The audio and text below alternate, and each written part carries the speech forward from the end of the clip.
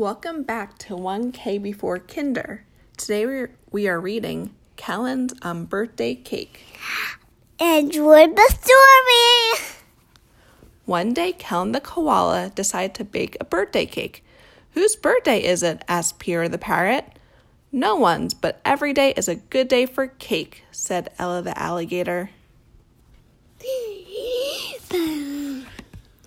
We need some butter and flour, said Kellen.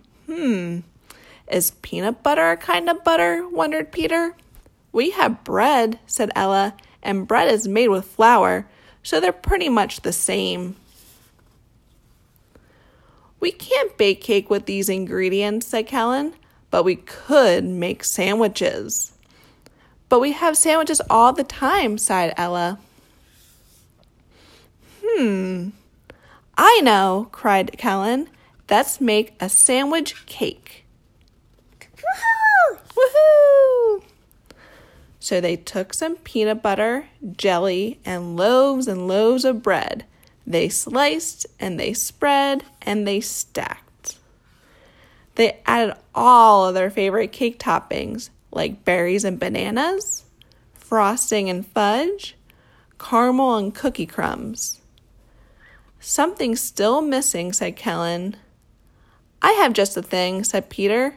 Candles. They're what every sandwich cake needs. We did it, cheered Kellen. It's beautiful, said Ella. Let's eat, said Peter. Yum, yum, yum. Delicious, said Peter. Now I wish we had some pizza to go with this cake.